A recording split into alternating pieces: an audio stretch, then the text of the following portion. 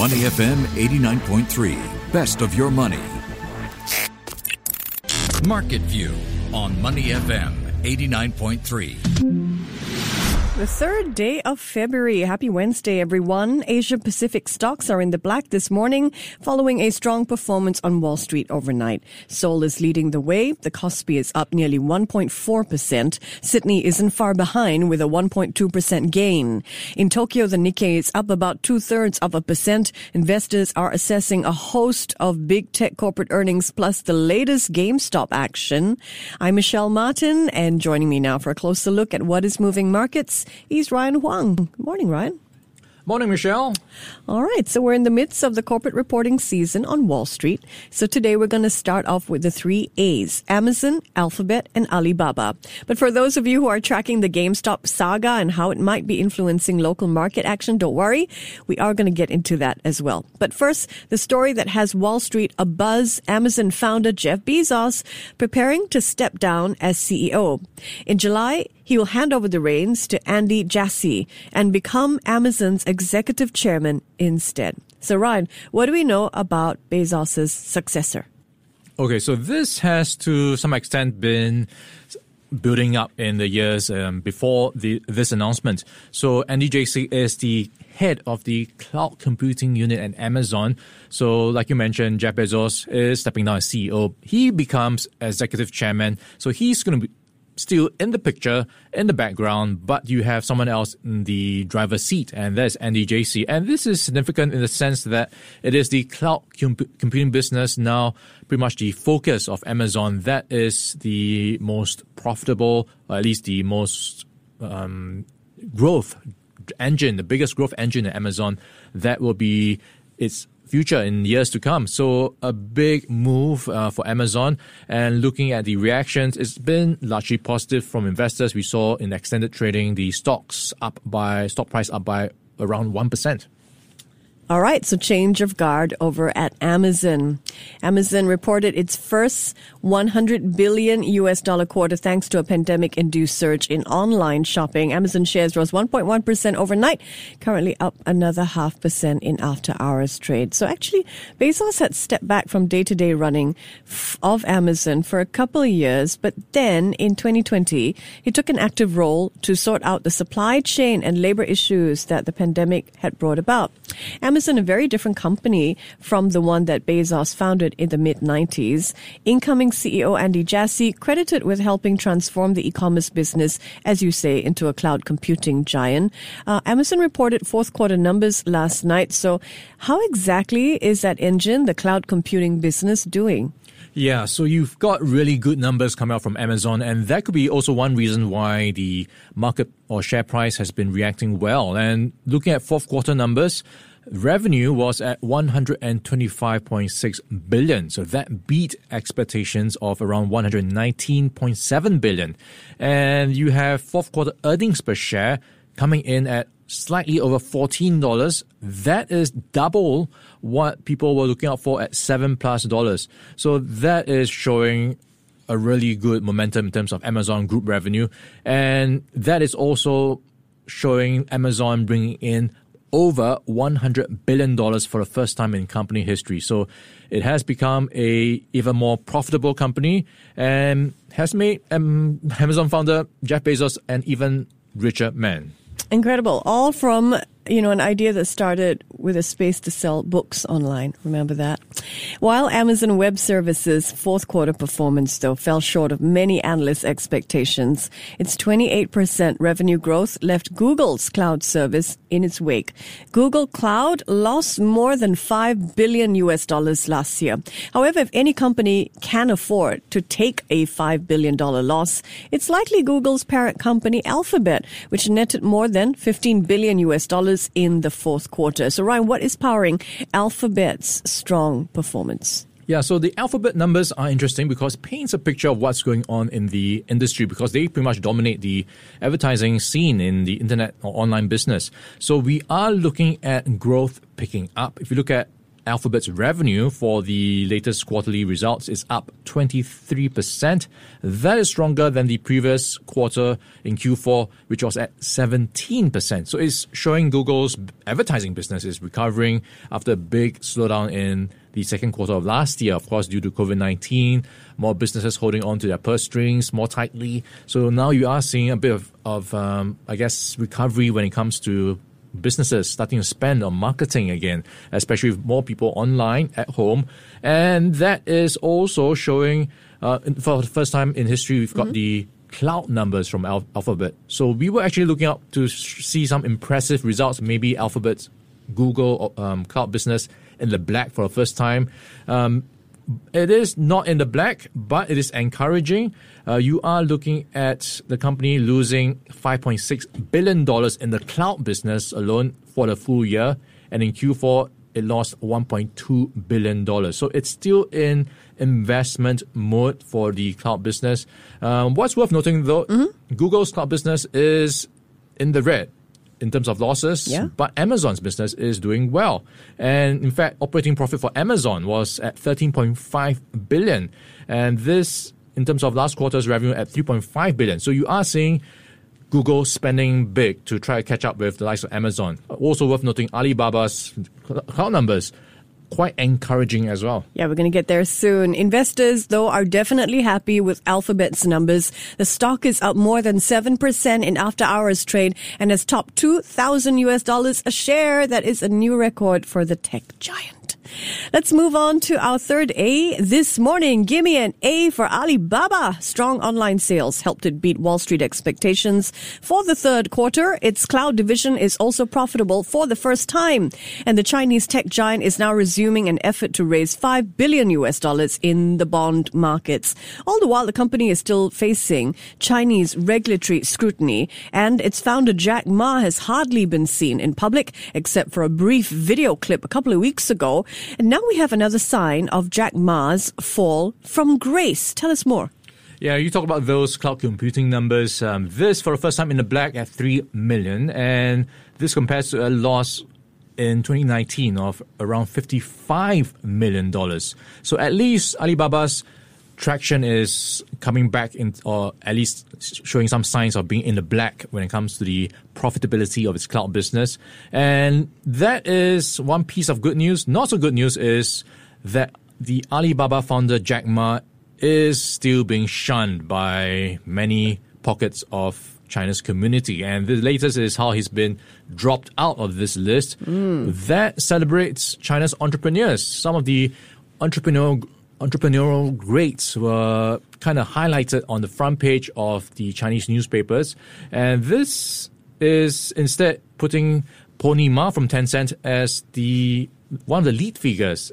They claim, or at least cited Pony Ma as rewriting the mobile age. And you also have other entrepreneurs in the likes of BYD chairman Wang Shuanfu, Xiaomi, the smartphone maker co-founder Lei Jun, also in that gallery, and Huawei Technologies founder Ren Zhengfei. So when you think about it, Alibaba has had such an impact on China and many of the small businesses. To actually leave him out of this list is a big question mark. Underscoring that he has indeed run afoul of the party in China. Now, the U.S. markets enjoyed a strong rally overnight. Nasdaq and Dow each rose more than 1.5%, but GameStop and AMC Entertainment face a sharp selling. GameStop plunged 60% to $90 a share. AMC Entertainment dropped more than 40%. Ryan, investment platforms like Robinhood still have restrictions on buying GameStop and AMC shares. They've loosened up, but investors still cannot buy as many as they might like of these stocks. So do you think that this is contributing to the shares sell-off? Yeah, I would say it would be hard to pin it down to this as the reason. So on those easing of trading limits, previously you had a limit of 20. It's been eased to a limit of 100 now. So you can buy more of these stocks. I think you could sell or at least close off your position if you had an existing position. So that doesn't necessarily affect selling. And you also have to remember when the limits were actually put in place, they saw GameStop's share price plunging 75%. So you can't really blame it on the limits being eased as one of the reasons for the sell-off, because when they were put on in the first place, they also sold off. I think what might be a more compelling reason is the short interest in stocks like GameStop.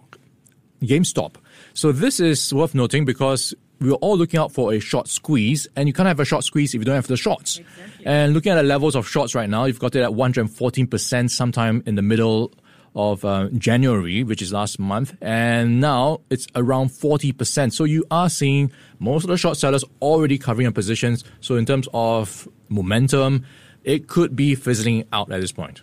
U.S. Senator Elizabeth Warren has sent an official letter to trading platform Robinhood. She's asking it to explain its trading restrictions, noting it doesn't seem fair that institutional investors are not facing the same hurdles.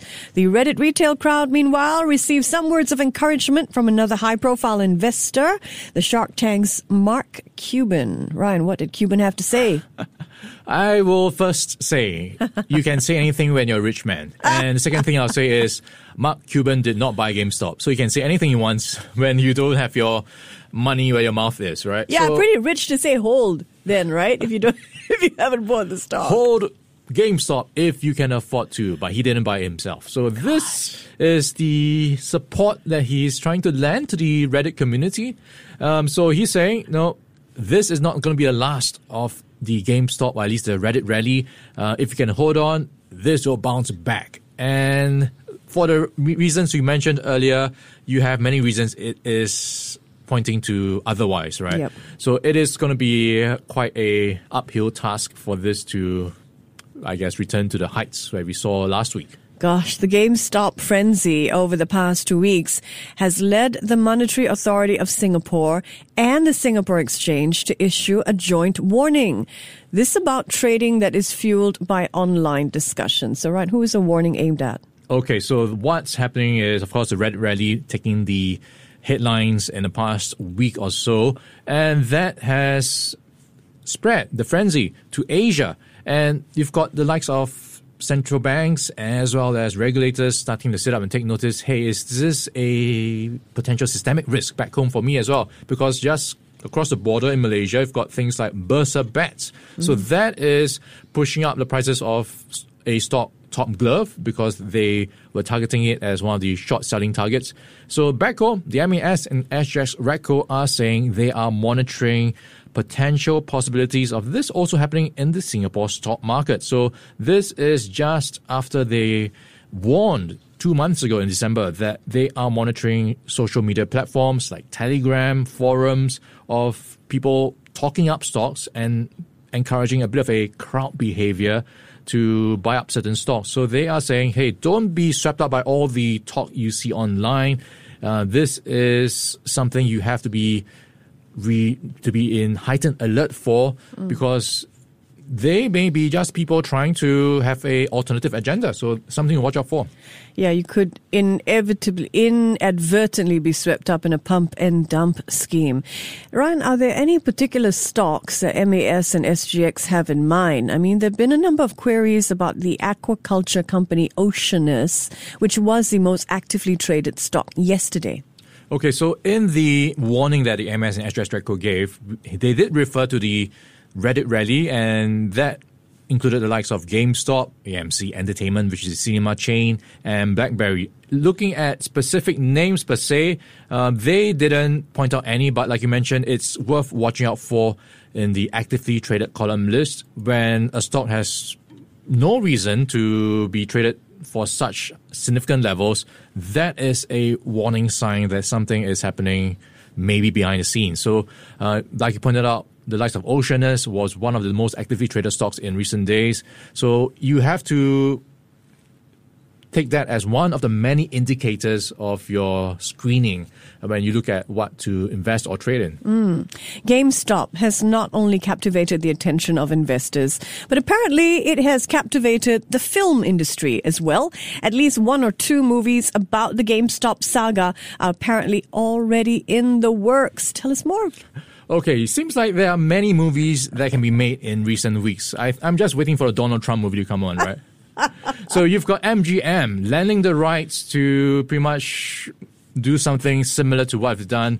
They've done the Anti-Social Network. Already they are looking at doing this movie called the Anti-Social Network. And this is, of course, around the mob mentality that the Reddit forum has kind of encouraged with Wall Street Bets.